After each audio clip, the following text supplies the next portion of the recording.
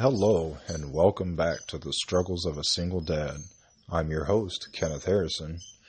I'm going to start this episode with an apology for taking such a long intermittence between this and my last episode, which actually was a reshare from my buddy Josh Riley's over at the Mass Consumption Podcast, which was a really fun episode. Unfortunately, I've had a few jogs in my life. Since then, I've had a job change. My oldest daughter has started wrestling, so I've been attending that and dealing with that, along with the financial struggle that comes with your third divorce. I apologize for the hamster wheel in the background. My kids have a pet hedgehog, which they've aptly named Sonic, who didn't need to run until just now, apparently. So, thanks, Sonic. As any of y'all who know that have migrated from the Mass Consumption Podcast, we have pets. We are not ashamed of them. Even if you find them obnoxious, they're my pets. Back off.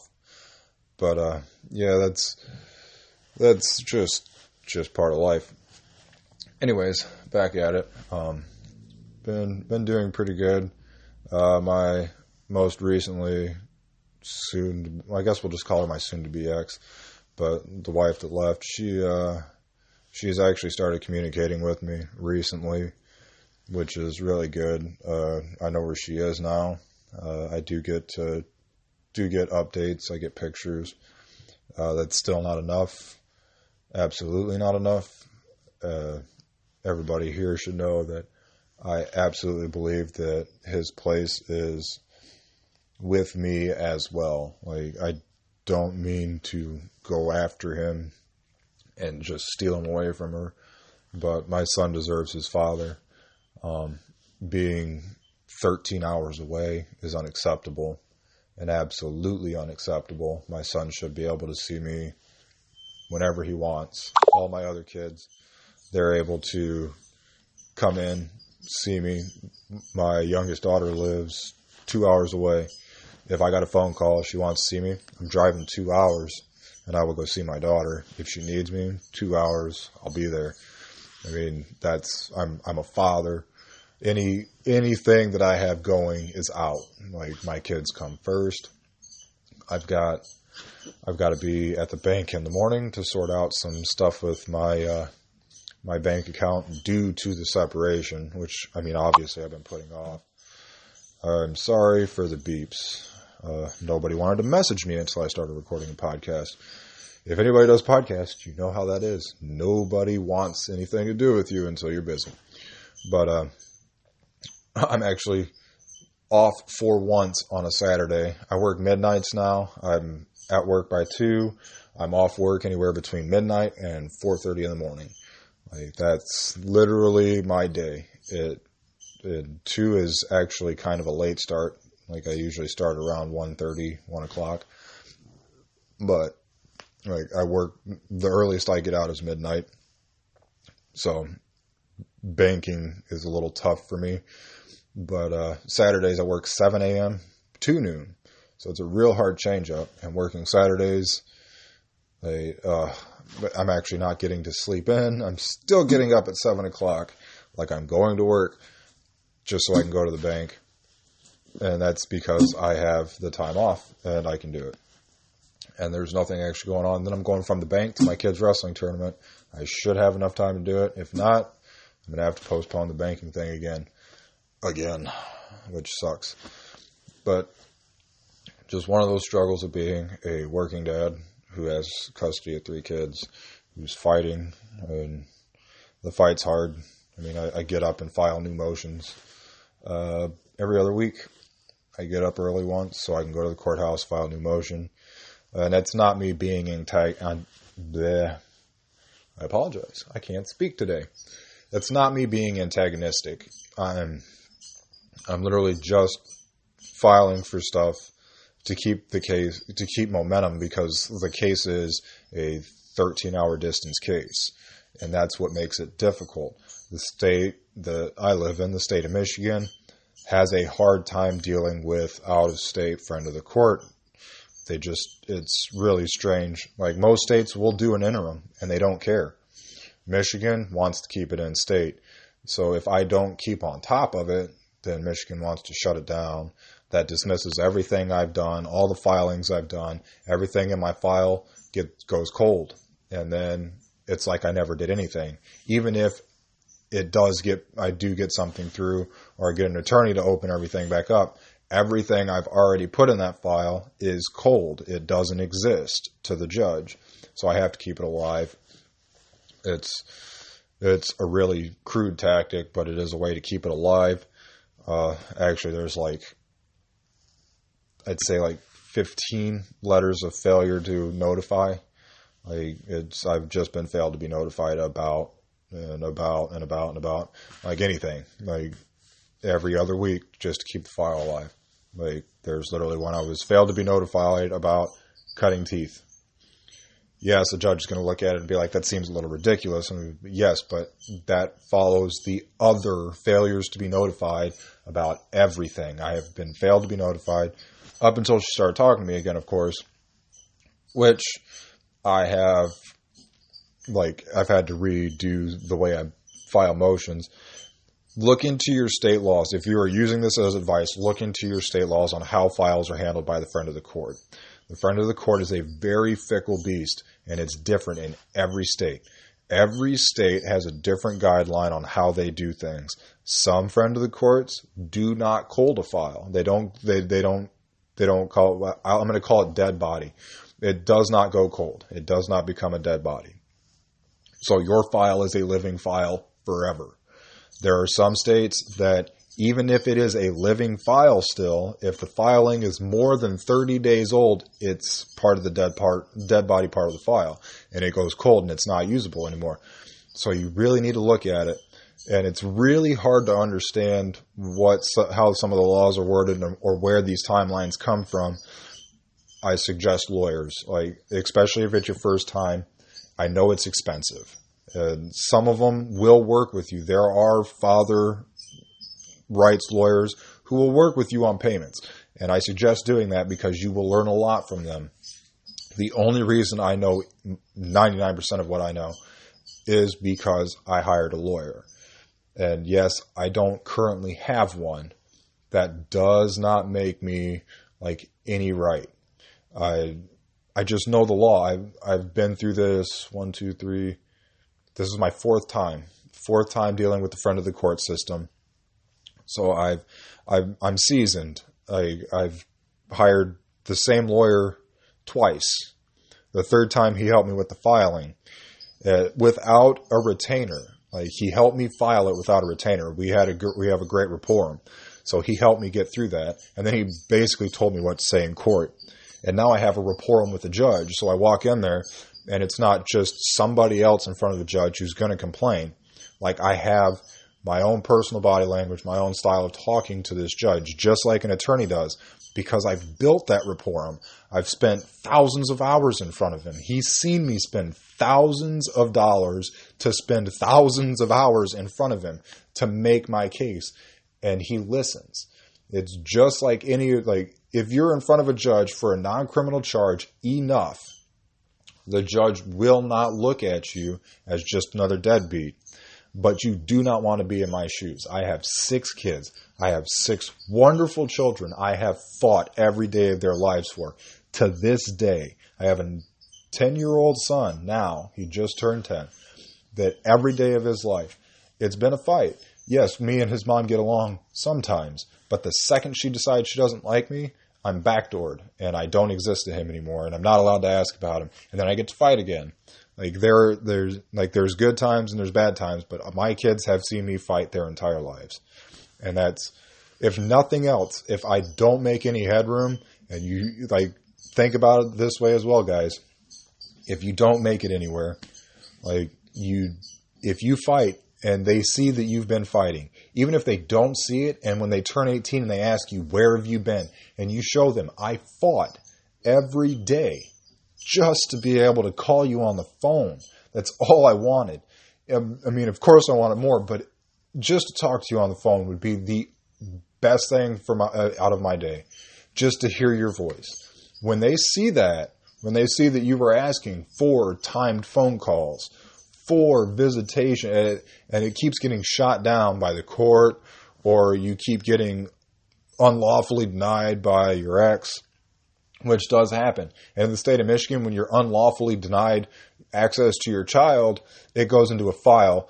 The mom gets a warning letter, and then it happens again, and they don't do anything about it even then. Like, I've got a friend of mine who will remain nameless in the state of Michigan. He does see his daughter on a much more regular basis now, but I watched him for three and a half years just not be able to sleep at night at all, because his daughter's mom would deny him every visitation. She just wouldn't show up. She would tell him no. She would tell him that she doesn't need somebody like her dad in her life. Like, all sorts of vile things. Like, and it wasn't as nicely worded as that, believe me. But and he would file the paperwork every day. Every day it happened, he would be right at the courthouse. He would file it.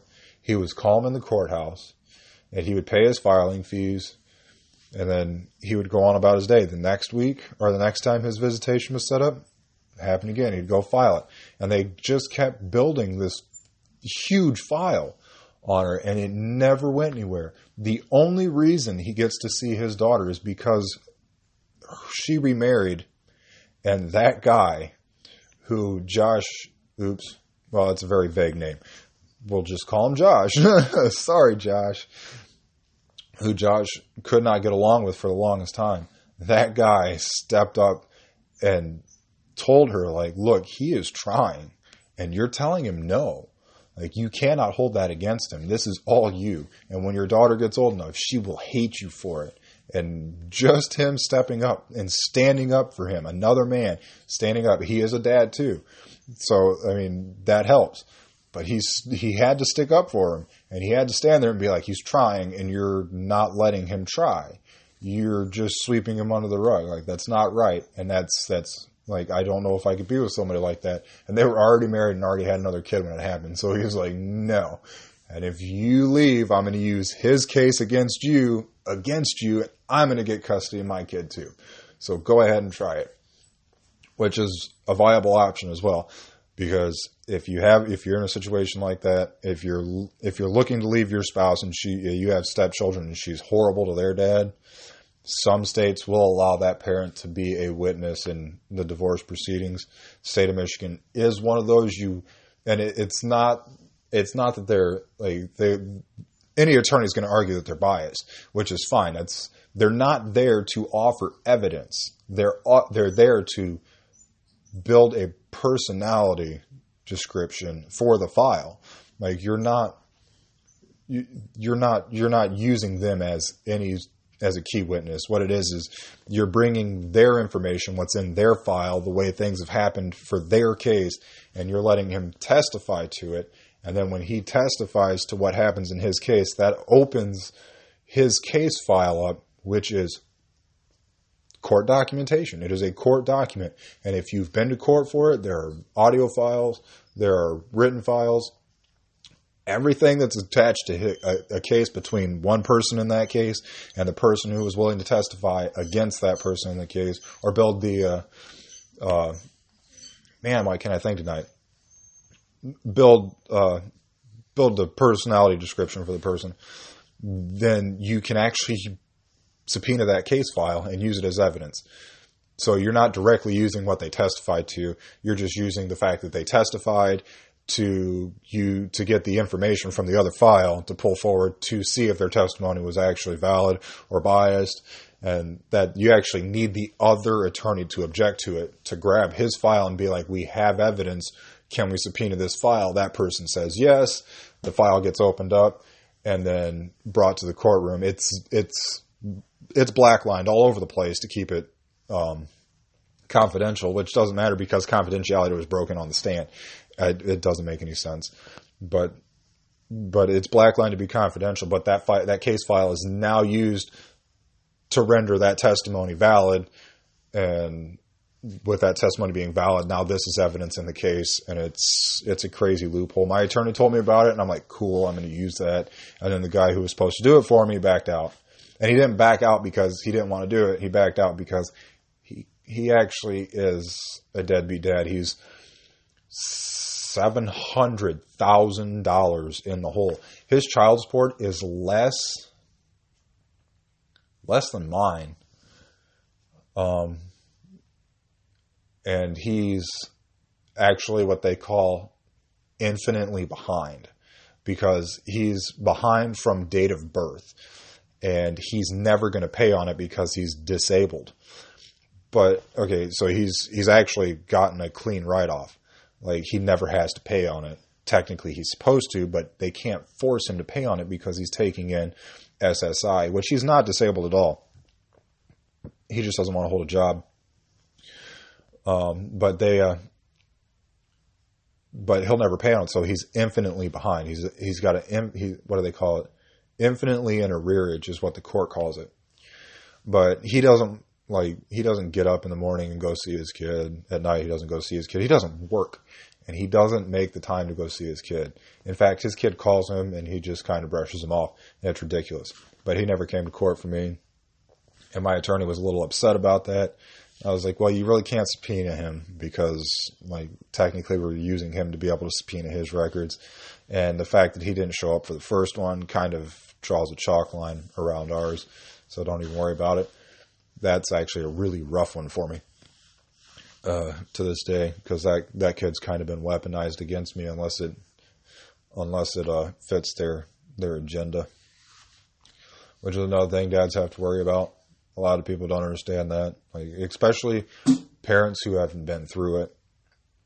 Your kid will be weaponized against you at one point or another, and it's better to accept that than to try and avoid it, because, like, literally, you don't even have to be there for it to happen. Like, I've gotten calls from CPS saying that I hit my daughter with a belt.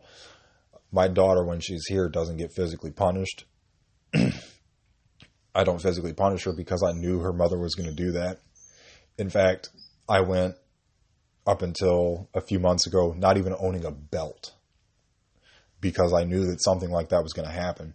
They called CPS on me saying that I hit her with a belt, and the CPS person came and talked to me, and I said, well, what did the bruise look like? She said it was yellowed and old. I said, my daughter just went home 6 hours ago from my house.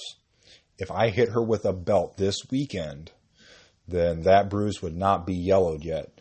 So that belt mark came from their house. She says, no, they said they don't use physical punishment. I was like, she stood on my porch and told me to my face that they belt her. And they're like, oh, well, we'll look into that. And they never did. Case got closed. They saw something. They weaponized my child against me. And children being pleasers, they are, no matter what personality they have, any child will try and make the person in front of them happy. That is just the psychological construct of a child.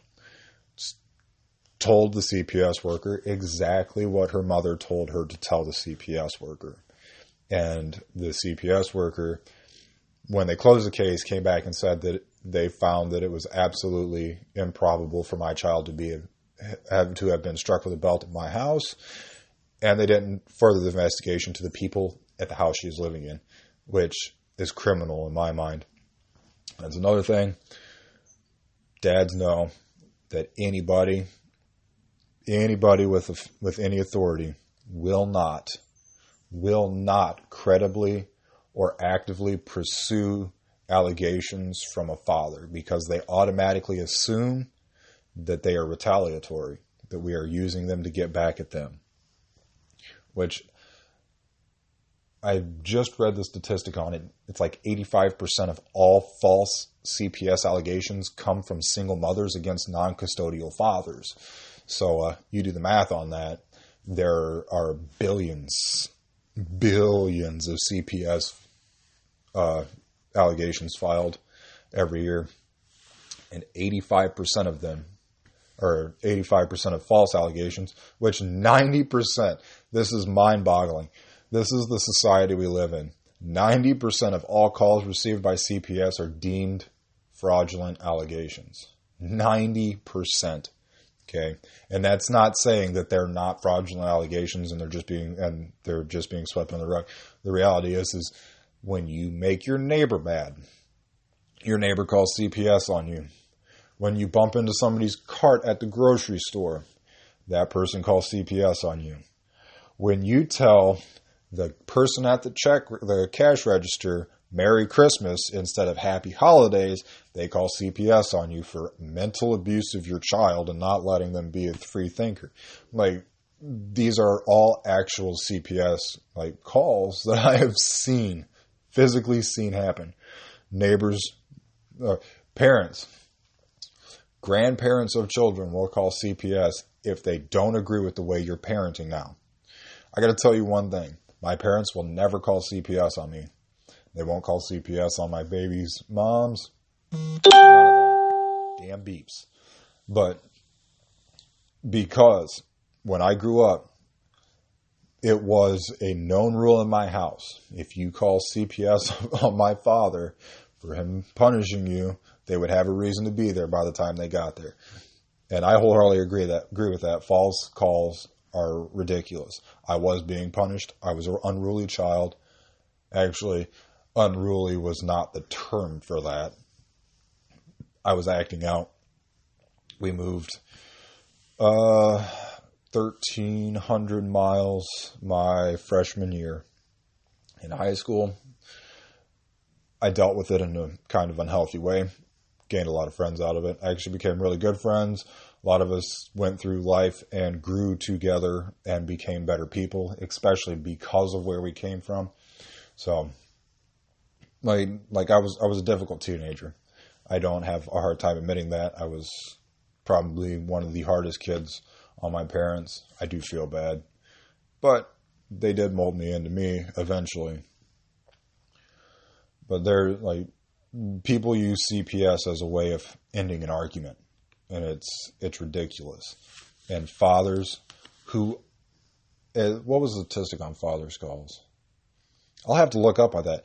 But it was a very high probability of fathers calls are actually based with evidence. Like CPS could literally come to their house, come to a father who's making an allegations house, and 9 times out of 10, the father would have the evidence available for them. This is all you need. Here it is. Here's a text message from her phone with her phone number admitting that this happened.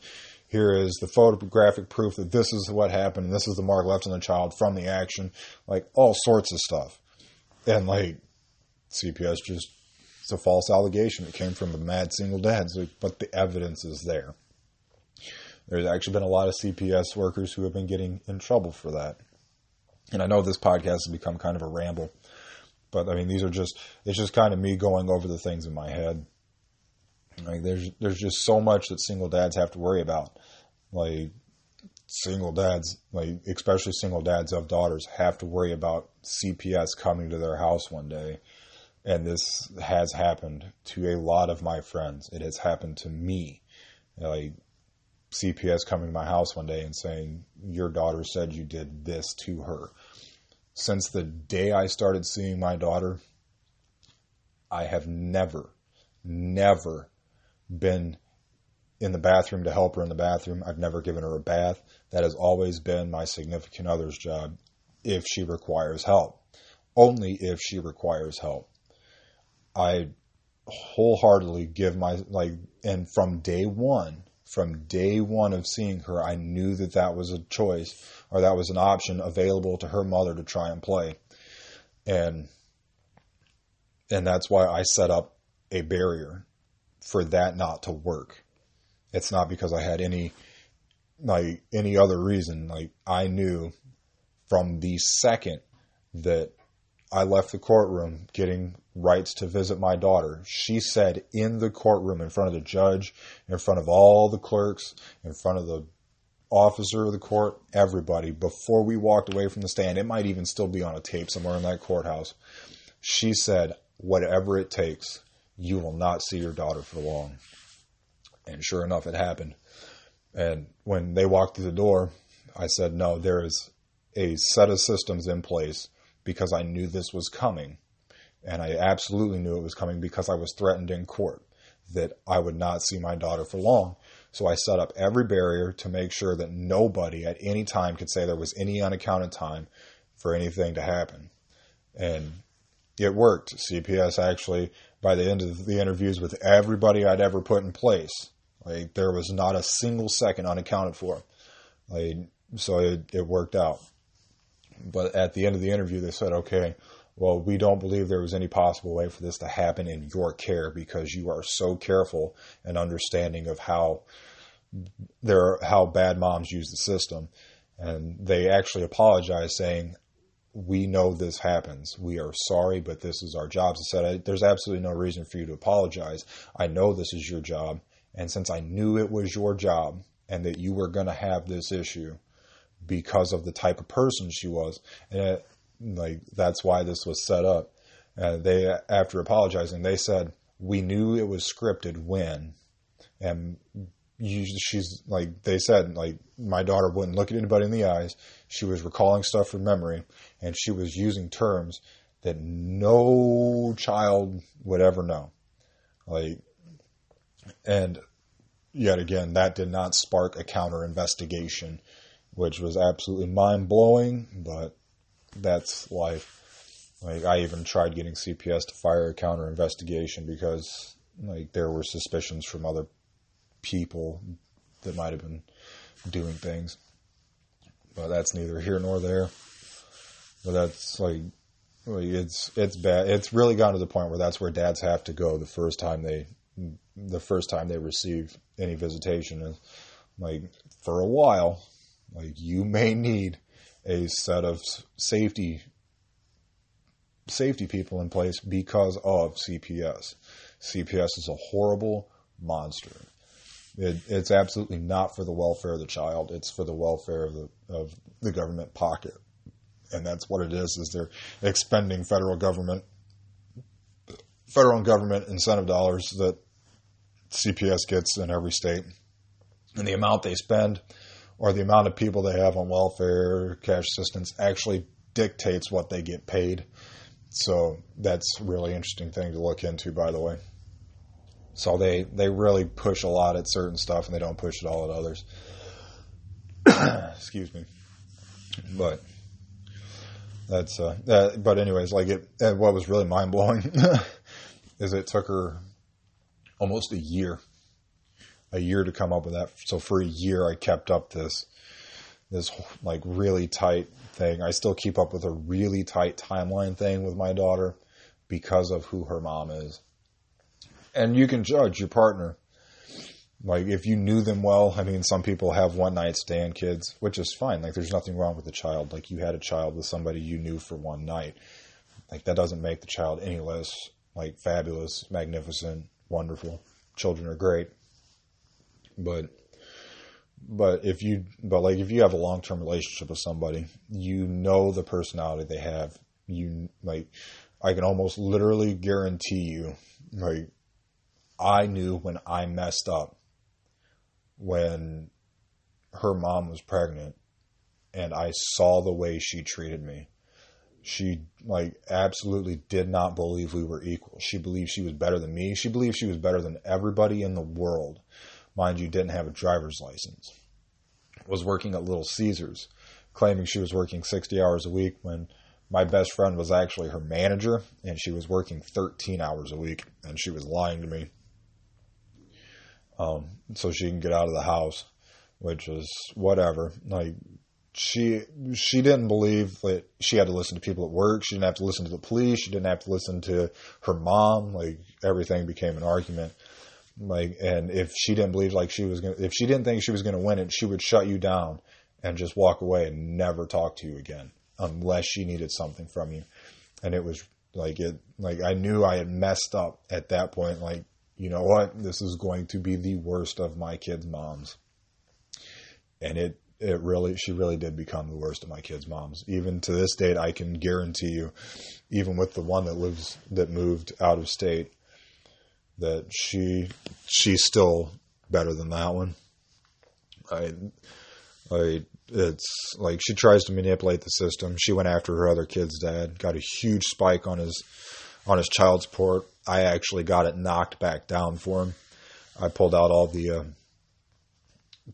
information on how much child support they're allowed to take, and state of Michigan front of the court is not allowed to dock more than 60% of your income. Total. Not for one kid, but total. Like, so all of my cases, if they all came together, they're only allowed to dock 60% of my income. But I have another argument in that fight. So I'll talk about that a little bit more. But so I got it for him. He was paying 87% of his income to her. And she tried making the argument, well, they have two incomes in the house. He was the main income grabber for the house. Almost all of their cost of living was covered by his paycheck.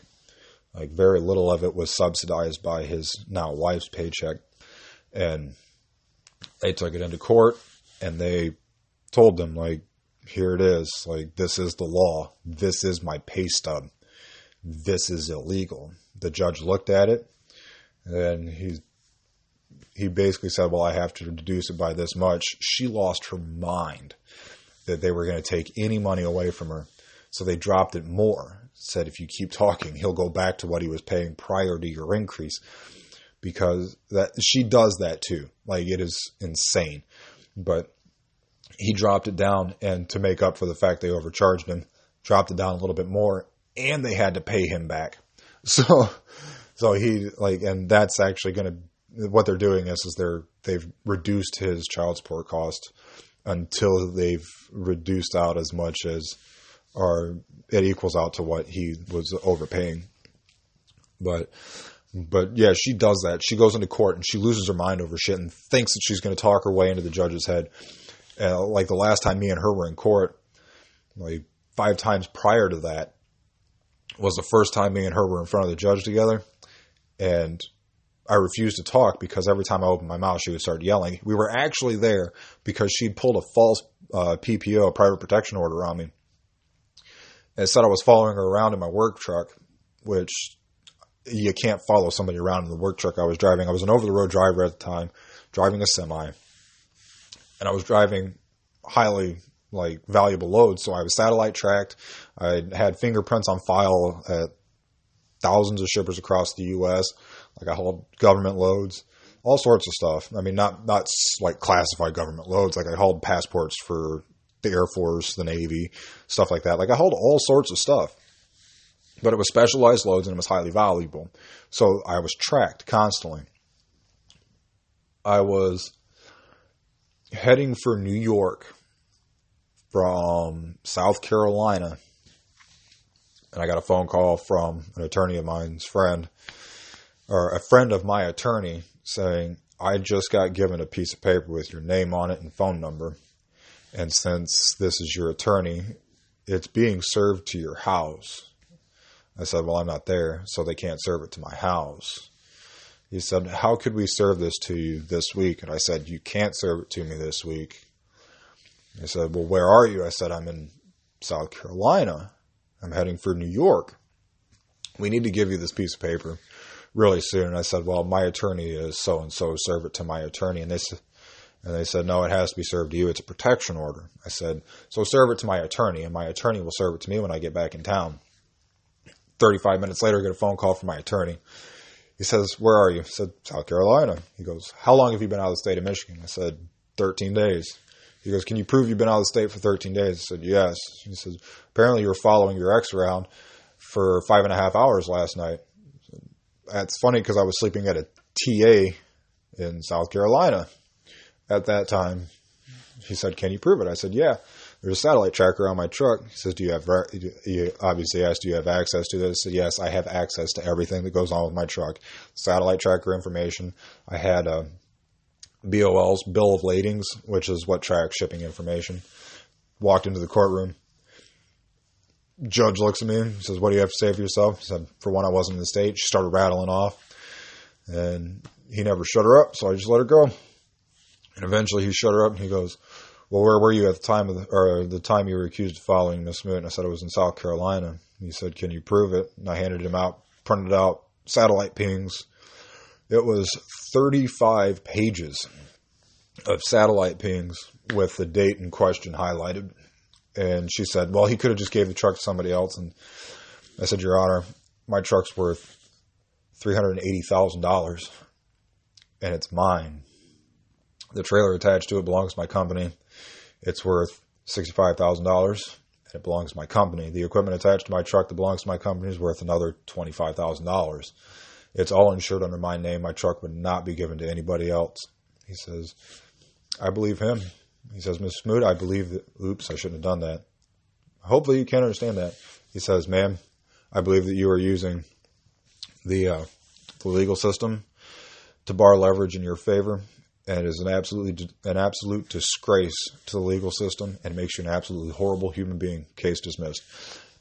So after that, me and that judge have had a perfect rapport. And that was the first time I've been in front of him as a district.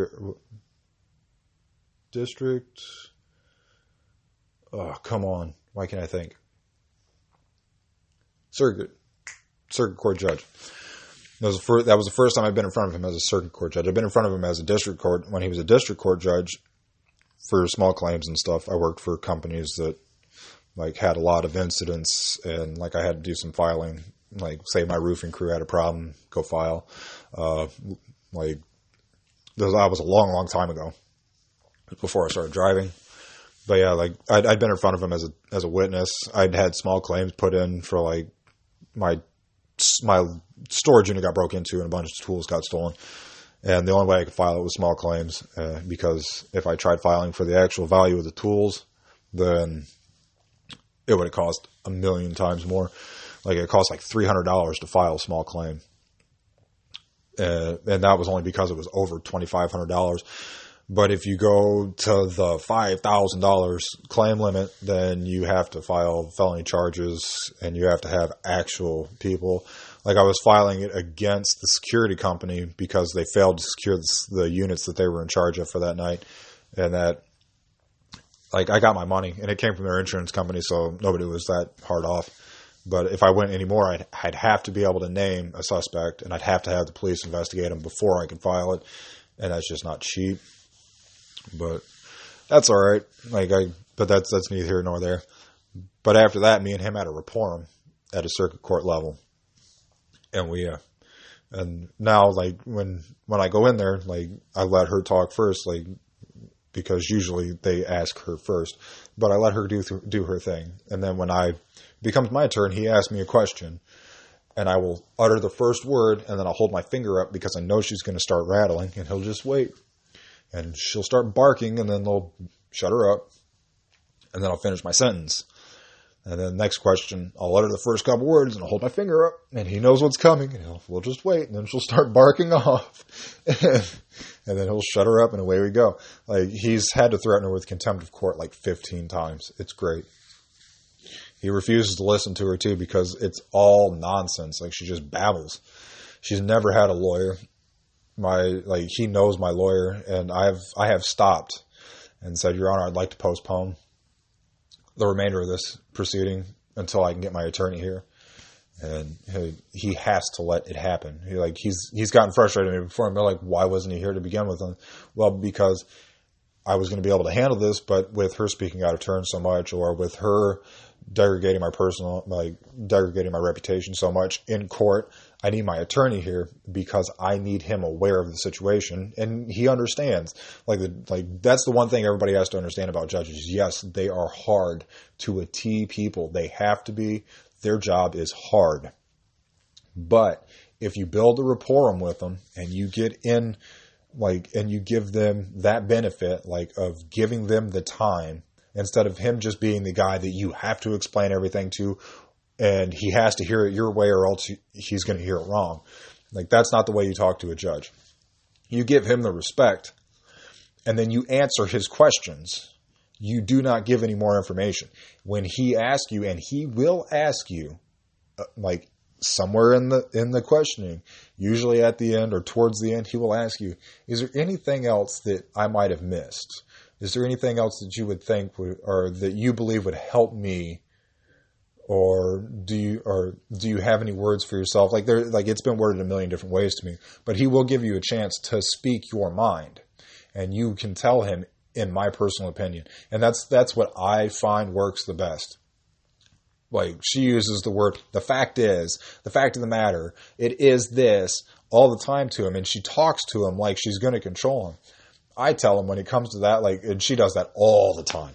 But I answer his questions. When he gives me that opportunity, I tell him, in my personal opinion, from this line of questioning to this line of questioning, this is how I feel about it. This is where I see it comes from. This is what the problem I believe is. Like, I don't give it to him as a fact.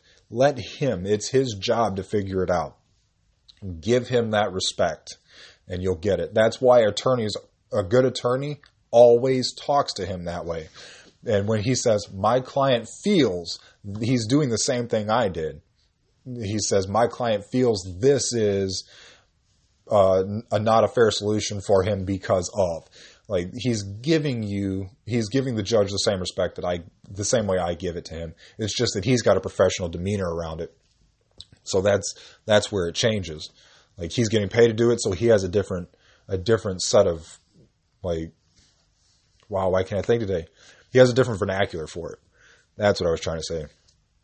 So if you have an attorney, let him talk for you. If the judge addresses you directly, answer questions. Do not give him filler. Answer the question.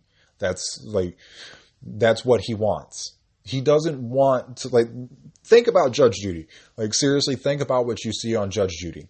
The way she reacts to the people in her courtroom, the way she handles situations in her courtroom, if you do not give that judge the ability to come up with an answer on their own and you're trying to force the answer on them, their answer is not going to be that answer. He's in a position of power. He has been given that position of power because he is very much so qualified for that job. Any judge sitting on a bench, if you think that they are underqualified, if they're worthless, they got their job for a reason. They were attorneys first, and somebody said, you are an amazing attorney. You do a phenomenal job with this, and this. We believe you would be well-rounded for this position on this bench as a judge. Somebody saw something in them at one point. Even if their demeanor has changed, even if that judge has been in that seat for 15 years and he's just become a yes and no judge, at some point he was an attorney. He was somebody saw something very great in him. You need to give him that respect. That is how you become the yes man and not the no man. Like, that judge deserves your respect, even if you feel like he's not in your favor. Like, I still feel like that judge does things against me, but I don't think he's doing it intentionally. There are laws in place. There are a lot of things in place. Like, look up 4V. It's child support 4V. Look that up. Read that. That puts friend of the court in bed with the federal government, which is illegal. The friend of the court receives federal funds in comparison and directly related to the amount of child support being received from fathers. Quote, from fathers. So that's why fathers rarely get custody, is because the friend of the court gets paid for what fathers pay them. So, but yeah, read that. It's great. It's nice to see a violation of federal laws. Separation of federal and state branches doesn't exist as long as it pertains to friend of the court, family court, whatever your state calls it. But read that. That's been thrown around in California. There's a bunch of YouTube videos of people getting in front of the House of Rep in California, Wisconsin. There was one in Utah, one in Nevada, Texas, about 5 of them in Michigan. It's happened in New York, of dads getting in front of those representatives and just blurting out like their emotion. And they read off 4V. And then they just ding off of each little subspin they can, and they just feed it back to him. This is why this is illegal. This is the problem with the friend of the court. This is why you don't have the best interests of my children in place. This, like you are financially feeding off of what I'm doing, so you do not have the best interests of my child at heart. And that's phenomenally mind-boggling, and it's destructive. It is compoundingly destructive. If they really sat down and looked at it, the actual ratio of good fathers and bad fathers is about 50-50. It's probably much, much less on the bad side. But here's where I'm going with this. Good fathers compared to bad mothers, it's about 50-50, like 1-to-1, right? Now, a good father, it's very highly likely that a really good dad who has the best intention for his children at heart and is probably the better parent for custodial custody usually has a really bad mom.